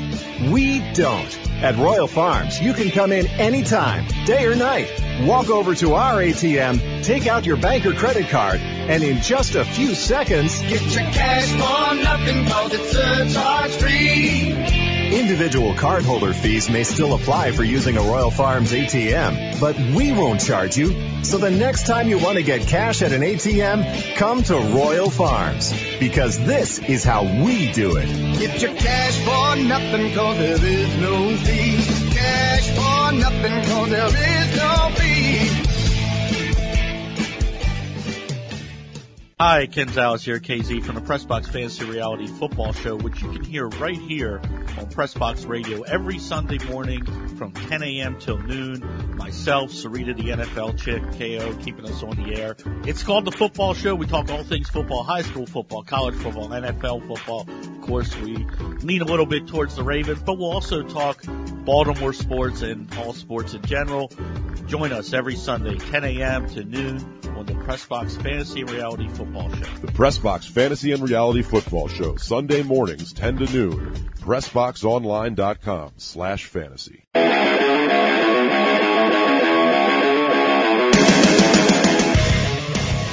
Back in here, segment number 3, it is jobbing out. Unfortunately, AJ had to run back to practice. Such is the nature of being in NFL training camp right now, but that's all right. Aaron Oster and I have you handled, and we've got a real main event joining us now, as this man, not only a part of the WWE's Cruiserweight Classic, where he was victorious this week, but on top of that, he is coming to our neck of the woods. He'll be here August 19th at Evolve. We love their shows. You can get your tickets by going to dgusa.tv. It's a pleasure to welcome in Mr. Drew Gulak here to Jobbing Out. Drew, it's Glenn and Aaron. It's good to talk to you, man. Thanks for taking a couple of minutes. Hey, guys. Thanks for having me. Absolutely. Great to be here. Dude, first of all, let's handle a couple of things. You're a Philly guy. I was up there this weekend. Okay. And I got to stop by John's Roast Pork for a delicious roast pork sandwich. To me, it's the greatest sandwich in Philadelphia, but I know that obviously is something that you guys care a great deal about. It's very territorial. So you're going to have to tell me, is there something I'm missing? Is there something maybe I don't know about? All right, first of all, John's is awesome. Thank you. Good. Oh, man. A lot of people don't know about it. Did you do sharp provolone and horseradish on that guy? No, I didn't do horseradish. Nobody's told me that before. I did. You can. Okay, I do spinach, of course. I did the sharp provolone, and then this time I threw on onions, peppers, and hot sauce. Ooh, very nice. Okay. You do broccoli rabe, too, which is awesome. Yeah, that is a good play. I agree with that. Dude, Philly is, I don't know, we're known for the cheesesteak, obviously. The soft pretzels maybe, and even the hoagies, the subs. But as far as sandwiches go, there's so many good places around Philadelphia. Tony Luke's, they have, I like Tony Luke's. Luke's. Right down the street from the ECW arena. Right. Yep. They got a great chicken parm. That's a good one. It's a favorite of mine. I used to train down there and get those all the time. DeNick's roast beef is awesome. What is it? It's called DeNick's. Okay. Aaron, you better write that down. Right. Yeah, next time we go up. DENIC''S, DeNick's. Okay. I'm all for it. Yeah, they're in the Reading Terminal Market, and there's so much good food there. Man, they got Baylor's Donuts in there. That's good too. I could talk for hours about this stuff. Bro, trust me, I'd rather talk about this than anything else in the world. This is a topic I care deeply about. In that case, follow City of Foodadelphia on Instagram. Okay. It's the best thing ever. Done. I will follow it immediately because I am all in, man. Well, it's good. Okay, but heart of hearts, because this is a hot debate with people. Cheesesteak or roast pork? That's like asking me if I like air or food. Fair enough. But which do you like better, air or food? I can tell you, I go provolone with. Okay. Provolone, not the whiz. You go provolone. I love whiz, but my preferred is provolone with, and sometimes I get some mushrooms on there depending on where I go and if they have them. I respect everything you just said, except the mushrooms. I'm out on mushrooms, but other than that, I respect. I like mushrooms on a burger, cheesesteak, and I need peppers and onions. I need to have peppers and onions on a cheesesteak. Peppers and onions are wonderful. Yeah, I need to have that. All right, so that was all we needed. Thanks, Drew. Appreciate it, man. All right, thanks for having me, guys. Yeah, great to be here. All right, here's another goofy question that I had, and then I'll let Aaron talk about the important stuff. When you're doing the CWC and they say there's a 20-minute time limit, okay, right, which they say before every match, what would happen if you didn't go at the 20-minute mark, considering it's a tournament and one of you has to move on? They've announced in a single elimination tournament, if there's a draw, then both members are disqualified from the tournament. What? Yes. Right. So then the opposing opponent in the bracket would get a bye-in. No. Oh. Yep. That's silly. King of the Ring style, man. Same All right. I'm the dummy then, I guess. Come on, everyone knows this. Watch your wrestling, Glenn. I'm the idiot. I'll tell you what, Aaron, you take it over from here. I did want to talk. You talk about that, the 20-minute time limit. The other thing, I got to talk to Rich Swann a couple of weeks ago, and the one thing he couldn't stop talking about was the idea of the weigh-in. How crazy is that to bring in all those people and have a legitimate weigh-in for a wrestling event? I mean, it makes sense if you're going to do it in a cruiserweight tournament. It really does make sense, and it's just rare to see that these days. Like, I'm so used to catchweight bouts where I'm just fighting dudes who are like 100 pounds heavier than me, or people who are 50 pounds lighter than me, which we had some of those in the tournament. But yeah, it's pretty neat. Like, I guess the biggest thing is that they're doing this as a method to showcase us, because this is a group of guys who are always told you're too small, you'll never make it. The classic Rey Mysterio, Shawn Michaels boyhood dream story where, everyone doubts you and discounts you, and it's done in a way that they're just giving you so much of a platform to showcase you based on your, I guess, lack of size, which is what people have said holds people down over the years in professional wrestling. And that's the for a guy like you didn't have to drop weight for this, right? Like you were already, you're not a huge guy to begin with. I have a crazy metabolism, so it's very hard for me to bulk, and I've been trying to bulk for a long time. I hate you, just for the record. I want you to know that. Sorry, I man. hate you. It'll catch up with me shortly, so don't worry. Yeah, you'll be 30 soon. You'll be 30 soon, and then all of a sudden, you'll notice in one moment. I'm ready for it. Yeah, right. I'm ready for it. You'll be like, wait a second, this is weird. I just ate something, and now I gained 5 pounds. That's the goofiest thing.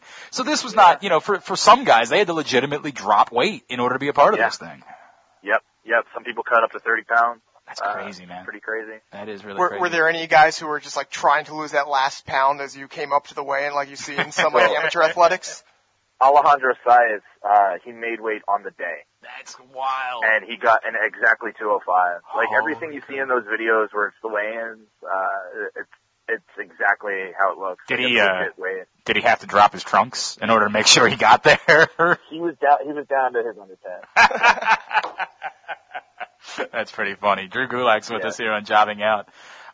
This whole thing, man, between this and Evolve right now, and like this relationship with the WWE, and knowing there's a cruiserweight, a whole group of guys that are going to be coming into Raw, this has got to be a wild time for a dude like you. I don't know how much you know yet. I don't know how much you still have in front of you for opportunities, but like, for a guy that's been at it for as long as you have, this has got to be a wild time to be a part of this thing right now.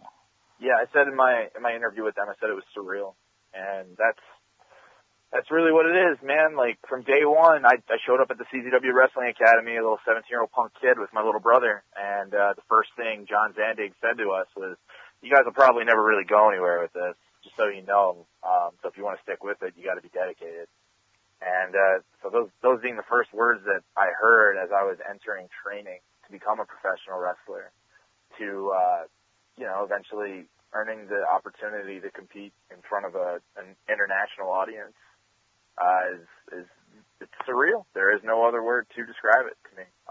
It's big, it's magnanimous. I guess I can use all those words. Surreal. Yeah, it's. Yeah, but why would you want to prove that you're smart? You know what I mean? Me, no, I'm not smart. You mentioned training with Zandig. What's that like? We know his persona. We know what his reputation is. What's it like to train with him? Well, I don't know if you guys watch Game of Thrones or anything like that. Okay. But there are these creatures in Game of Thrones called dragons, and they breathe fire. I've heard of them, yes. And and that means you can, I guess they shoot fire out of their mouths. So if you can imagine a human being doing that, that's what training with Zandig is like. That's exactly what it's like. I can actually witness this right now. Like, I can envision this scenario playing out in front of me right fire. now. No doubt. He's a fire-breathing monster.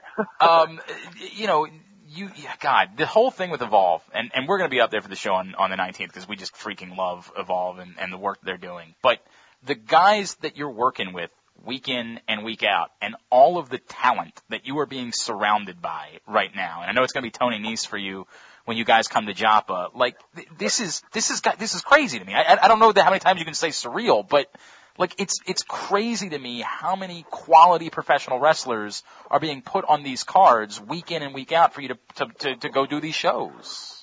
Yeah, it's a lot of guys who have kind of, been on the indie grind just like how I have for a long time. And, I'm friends with Tony Nese. I've trained with him. I competed with him in New York, for a long time.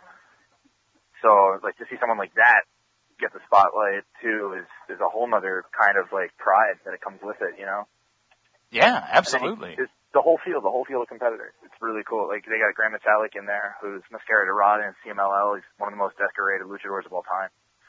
They got Kota Ibushi, who's one of the most decorated cruiserweights in Japan of all time. This is real. This is a real thing that's happening. And it's going to be really cool to see, like, a lot of fans see these guys for the first time. Now, you have guys like you, Zack Sabre Jr. You think of cruiserweights, you think of the high flying, the fast-paced action. You guys, obviously a completely different style. But first of all, why did you decide to go that route when, a lot of times people would try to go for the more high-flying style? I have an amateur wrestling background. Like, when I started training for professional wrestling, I had 3 years in amateur wrestling, and it helped me immensely. Like, the techniques that we learn are very similar. Minor differences with the pins, being longer, and the techniques coming from a lot of submission-based grappling and stuff like that. But aside from that, I think it was just over time I kind of just discovered that's who I was in the ring. CZW is more known for hardcore wrestling, for death matches, and that's actually what drew me in to professional wrestling, to sticking around CZW. I thought it was intense. It was violent. It was in your face. But right from the get-go, my trainers were like, don't do this. If you do this, you're going to have to stick with it for a long time, and it's going to be very detrimental to you physically. So I just I learned. I took my time and I learned, and I learned as much technique as I could. And that's kind of where, becoming a technical wrestler grew. I feel like it's in an era of, I don't want to call Daniel Bryan the godfather of this, right? But, like, in many ways he kind of is. That once the rest of the world saw Daniel Bryan. Oh, Don Bryan? Danny, is that what he is? Don Daniel? Don Daniel. I feel like the rest of the world kind of accepted, like, oh, this is good too. Like, I like this. I'd like to see more guys like this, and here we have this entire, a group of really quality technical wrestlers that, by the way, also aren't 6'8", Right. I don't know. I don't remember. All right, do you remember, like, back in the 80s, like, was wrestling ever classified as, like, by styles? It was more so personalities, right? That's true. Yeah. Yeah. So I guess sometime in the 90s, when international influences kind of became more prevalent, and then focus shifted to like, I guess you could say like a high flyer or more like extreme styles like that. That's when styles really started taking off in a mainstream light, because WWE, I guess, since they were, the industry standard, and they are the industry standard, they never really had a focus on that until the early 90s maybe. Guys like Sean Waltman started wrestling and competing as I guess a smaller guy. And the cruiserweights, moving up from there through WCW, and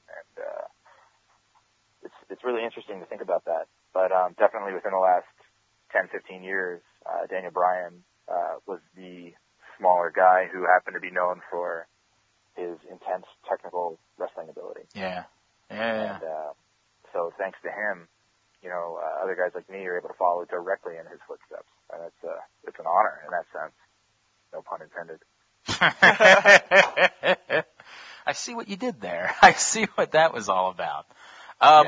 So there's a rumor about a guy that maybe is I don't know how much of this is in storyline or not, but there's a rumor that Heath Slater could end up showing up and Evolve. You could kick his ass, right? Like we got to start that feud right now. That's interesting. I didn't hear that. But yeah, I could probably kick his ass. Yeah, that's what I'm talking about. Yeah, you could definitely kick that guy's ass. Yeah, I'm sure he's really good. It'd be a good fight. Well, we joke about Heath Slater. By the way, that was the worst start to a feud. Funny about that? What are you talking about? Yeah, that was the worst start to a feud. And this is the amazing part. You perfectly did something there where I don't know if you were trying to sell him. I don't know what you were trying to accomplish, but it works well either way. Because it's the perfect start to a feud between you and Heath Slater, because you might have just been nothing but praising Heath Slater, but it reads just well enough that you might have also been complete tossing shit on him. So it's... No, I'm sure he's a great guy. Now you're cleaning it up better. Now I see what you're doing here, Drew Gulak. We joke about Heath Slater, but in Evolve over the past 6 months or so, guys have been showing up who you might not expect. We had the last set of tapings, your buddy Chuck Taylor show up randomly. We have the whole thing with EC3, with Drew Galloway. What's it like to be in the Evolve locker room with all this stuff going on? It's crowded. It's very crowded. EC3 looks like a jacked Fred Flintstone.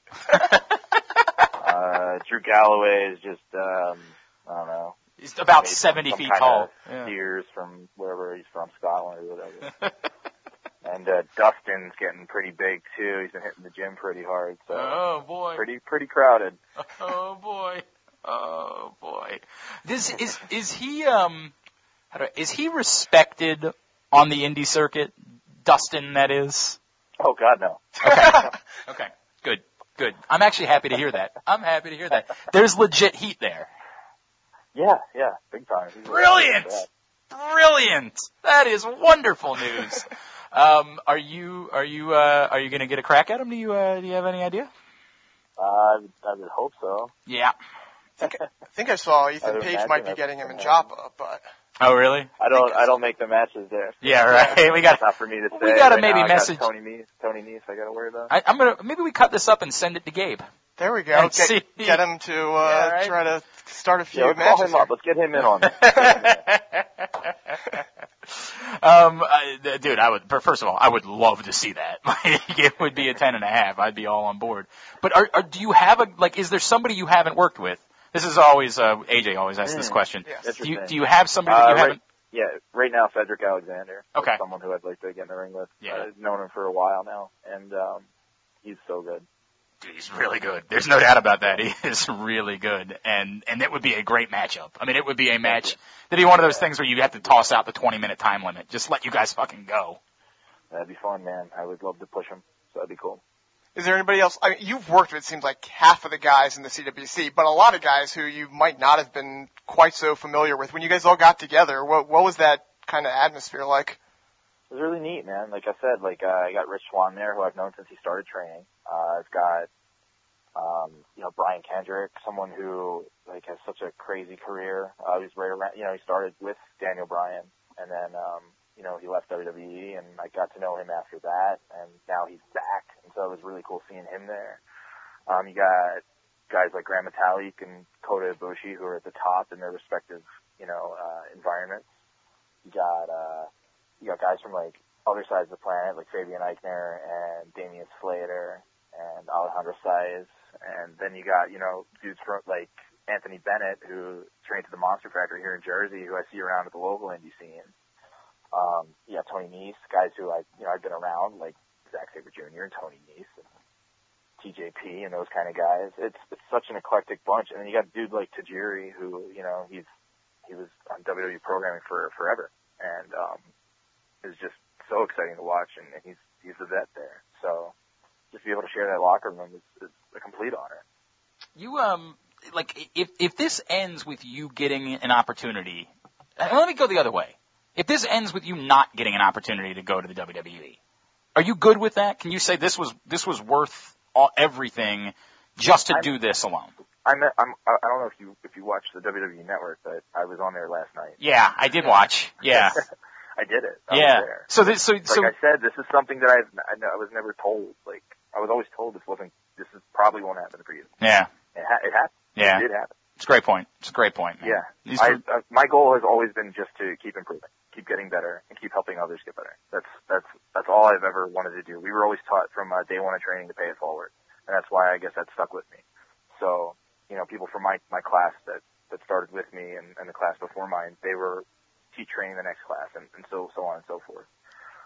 So if I can keep those those ideals in line, then I'm good. You talk about paying it forward. You are one of the head trainers at the Wrestle Factory, Chikara's Wrestle Factory. You do a lot of training otherwise. What gives you more pride, doing something like wrestling on the WWE Network and the CWC, or seeing someone you've trained succeeded? It's so different. They're different things. They both give me a lot of pride. Obviously, to get any kind of opportunity where I never really was told that could happen to you, that's a great sense of self-accomplishment. But then to see someone else who, to see them grow and have aha moments and get better and go on and perform on bigger stages and, just kind of say, screw it, I'm going to go for it and earn bigger opportunities. People like Adam Cole, who've gone on to amazing things, or like someone like Kimberly, who's gone on and done amazing things with what she's done. Someone like Jade and TNA, who's gone on and done amazing things. Someone like Rich Swann, who's gone on and they're making it. They're doing it. Stuff like that. It makes me feel good because I know these people. I know who these people are, and I know that it's not about what you deserve inherently, but it's about being happy and getting something out of life. And these people are all doing that, and that to me is a whole different sense of accomplishment. You, as a wrestler, have done so many different things in so many different types of companies. You do the serious, the Catchboy Wrestling in Evolve and the CWC. You do the death matches, the hardcore stuff in CZW. You do the wild, crazy stuff in Chikara. Is that something that's important to you, that you can do so many different styles of wrestling? And just how hard is it to be involved in so many vastly different types of companies? So I think that goes back to what we were talking about earlier about just being a technical wrestler. I don't view wrestling in styles. I don't view it like that. Personally, that's just not how I choose to see it. Okay? So you got a guy like Ricochet who's known for his high flying abilities, and then you got a guy like Zack Sabre Jr. who's known for his technical abilities in the ring. And you can break that down and you can categorize it. That's just, that's just a way of looking at it. I just look at it as they're both wrestlers. At the end of the day, they're still trying to pin each other. So being able to, I guess, work for all these very differently branded organizations is the best way to grow and experience things. I mean, if I just stick with one brand the whole time, I'm only going to know that brand, Yeah. That's something I try to actually instill upon my students. Don't get pigeonholed, don't get stuck in a bubble. And for reasons that make sense, you see that happen here and there. And that's always like a bummer. So I try to keep an open mind and just have fun. And for me, that's to experience new things and get better. Very cool. He is Drew Gulak. Cannot wait to see him August 19th in Joppa at the MCW Arena for Evolve, and you can get your tickets DGUSA.tv. Also, they'll be in Brooklyn as well the following night on August 20th. And following afternoon. It'll be before the NXT show. Oh, right. Yeah, of course. Yeah, absolutely. So you can get your tickets as well for that at DG. Yeah, big title match that night. Big title match. Right. Yes. Well, as long as Right. Matt Riddle doesn't beat you Provided Matt Riddle doesn't win the title, then I will be facing Tim Thatcher for the title. Very good. Right now it's billed as a title match, provided that does not happen. And a lot of people are going to be going up for the weekend, obviously, to New York that weekend. So make the whole weekend of it and get to Evolve on Saturday afternoon and then do everything else you're going to do up there. DGUSA.tv. Drew, what do we need to plug for you? Website, Insta, social media, what do we have? I'm easy, man. Just Drew Gulak on social media. DREWGULAK. Rhymes with attack. Very cool, man. Hey, dude, really enjoyed this. Sandwiches on us next time we're in Philadelphia, all right? Hell yeah, sounds good. Thanks, brother. All right, thank you so much. Very cool. Appreciate Drew Gulak joining us. And apparently, he wants to start a feud with everybody. Yeah, right? Heath Slater, Chuck I still Taylor. can't really tell about Heath Slater, though. Heath Slater's, yeah. I can't tell if he was like, no, I respect Heath Slater, or like, dude, he really would love to rip apart Heath Slater. I just couldn't tell fully. But obviously, yes. I did enjoy the shitting on Chuck Taylor. Oh, there. my God, he went right after him. That was a good bit. Right there. after him. That was good. Poor Chucky T. We'll have to have him on sometime to get a retort in. Very good. Appreciate that. Go check out Evolve. We'll be there on the 19th. It's great. It is a great show. All right, let's wind down this week. By the way, just real quick, I did want to say this. Last night, today we taped on Thursday, NXT. Yeah. Really? Billy Kay versus Santana Garrett. Really? With the entire women's division up the top. That's the issue. I've said this a million times. You're going to keep bringing people up, and you're not ready to fill that. That's why when I think both of you were at me, I was like, oh, well, I know that you were a little bit about it. I said, if you call 6 people up, you're going to have a problem. And they're like, oh, they've called 6 people up over a span before. Well, they've never called 12 people up in a 6-month span. Yeah, it's been a lot. And I've said before, you have to have a lot to replace it with. Look, they're okay. They've got 2 legitimate main events for TakeOver Brooklyn. And, No Way Jose and Austin Aries makes a pretty solid third match. You know what I mean? Like, you got.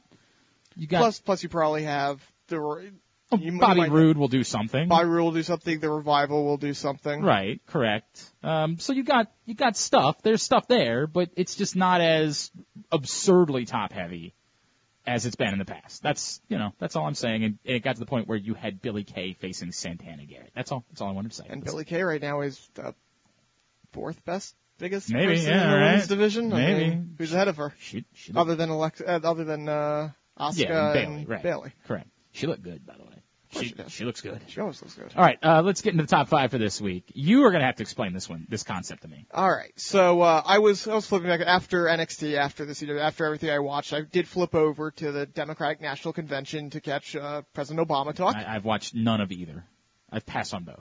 I hate politics so much. They all piss me off. I tend to agree with you, but Obama is one of the best speakers of our generation, and last night just reemphasized that to me. Okay. It reemphasized it so much that he got a lot of the Bernie Sanders fans who are in attendance to start cheering for Hillary. All right. And it got me to thinking, he's going to have a lot of free time coming up soon after January.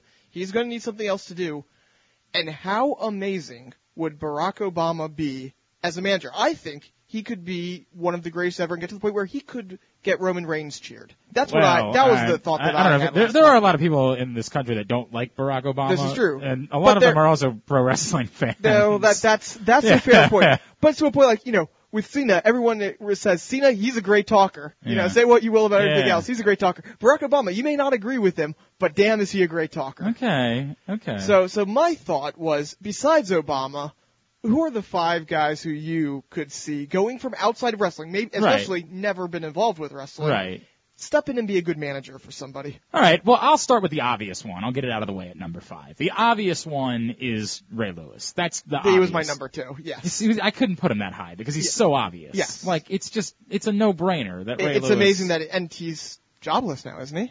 Right, he's out of ESPN. I'm pretty sure he gets paid a lot of money to just come deliver speeches. Well, why can't he come deliver speeches on Raw? Like he pops up at really bizarre places. Oh, of course he does. What is Ray Lewis doing there? Well, Ray Lewis is being Ray Lewis. I think it's because they give him legit $50,000 to just. When I say he's jobless, I don't mean he's not making money. Well, yeah, he's doing all right. No, he doesn't have a full-time employer like he had with ESPN. Yeah, look, I think the WWE. I think we found out that the WWE had been interested in Ray Lewis before.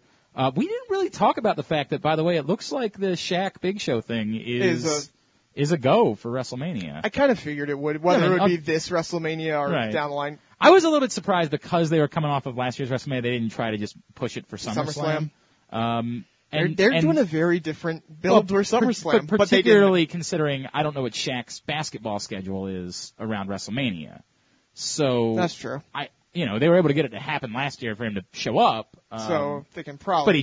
But he just showed up. He didn't build. He didn't help try to sell the pay-per-view or anything like that. So I don't know. It just looks like based on the interaction that he had with Big Show at the ESPYs that it's happening. I mean, they've been trying to have it since, remember when he guest starred back in 2010 or whatever? They've been trying to make this happen for years now. I get it. It just looks now like it actually will happen with Shaq and the Big Show. But yeah, Ray Lewis is the obvious one, so I made him my number 5. Okay, I made him my number 2 just because I didn't care about obvious. Okay, all right. My number 5, though, this one is not obvious. This one is, but mainly is I'm trying to get him back on TV any way that I can, and I think he could work. Okay. Vin Scully. I'm thinking, who could be a mouthpiece for a guy? It would be different. He would not be the boisterous, crazy... Come out just talking about fish. And a rockfish is... Could you imagine trying to distract a guy at ringside, and all of a sudden he gets on the mic, starts telling a story? The opponent would legitimately be distracted because who cannot listen to Vin Scully when he's talking and pay attention to Vin Scully? Darren Young, let me tell you something, young man. I would watch it if that was on my TV. I mean, look, Vin Scully doing anything. Exactly, that's my point. All right, fair enough. My number 4 is not obvious either. Now, I want you to think about this. My number 4, I think, could really confuse people in his role as manager. That is Charles Barkley. Charles Barkley sounds like an idiot. But yet, how often does he say very prescient, like this week he's being praised for some of his comments related to, the whole Black Lives Matter police violence thing. Like, he, when you hear him talk, you think he's a dummy. And but then he is quite often. And often he is. But then he regularly says something, you're like, well, how about that, Chuck? And I feel like in a role as manager, he could really screw with you because you just assume that he's a dummy, but then he ends up saying something and you're like, what the hell, man? Like, what? What? So that's why I'm going with Chuck as my number 4 because I think he can really mess with some people. I went away from the sports world for my number 4, and I was going because I tried to make it from different fields for all of these people. And my number 4 is a man who very boisterous. He'd be very opposite of what Vince Scully would be, a very boisterous manager. But you would listen to him. Samuel L. Jackson. Well, sure. Okay, fine. Yes, he would be quite boisterous. He would be quite boisterous, and he could probably get a stable to do whatever the hell he wants. That is probably the truth. Because when Samuel L. Jackson yells at you, you do it. Yeah, that is true. My number 3 is going to go back to basketball because his shtick is so tired, but maybe could find new life. Dick Vitale, man. Dick Vitale. Give him a microphone. And imagine how many different ways he can praise. I was going to say he'd be great on the praise part. I just don't know about building storylines. Oh, he's there to tell you how great his client is. Yes, he's awesome. As a hype man. He's a primetime player. The whole thing. As a hype man, there would be no better. Yeah, I mean, look, I get it. The shtick's old, but the shtick's old for college basketball fans. Don't know if maybe it might not be a little bit different for pro wrestling fans. Yeah, you might be right. He is from Tampa. He's from wrestling hotbed. That's right. People forget that. Yeah, people forget that. That's what they say. Your number 3. My number 3. I was looking for somebody, someone who could really get in the thick of it as far as a mic battle goes. Someone who could stand up to the Paul Heymans of the world, to anyone who's great on the mic, and just match them line for line. So I went for someone who's used to getting into mic battles. I think Eminem would be a very, very good manager. And there are a number of people from the rap community who could be. I went with Eminem because not just rapping. A lot of them could do the rapping. A lot of them not necessarily great just talking back and forth. We've seen Eminem go back and forth on the mic with people before. All right. My number 2 is my most obscure, I think, by far. But this chick really scared me. I don't know what happened to her. Like, I don't know for sure that she's still alive. Like, we should probably check on that as well. But, like, she scared me. And if she was a manager, do you remember this from the, this is from the MTV Video Awards a few years back? Hang on a second. Oh, man. I didn't prepare a speech, and I'm sorry, but I'm glad that I didn't because I'm not going to do this like everybody else does it. Because everybody that I should be thanking, I'm really sorry, but I have to use this time. See, Maya Angelou said that we as human beings at our best can only create opportunities.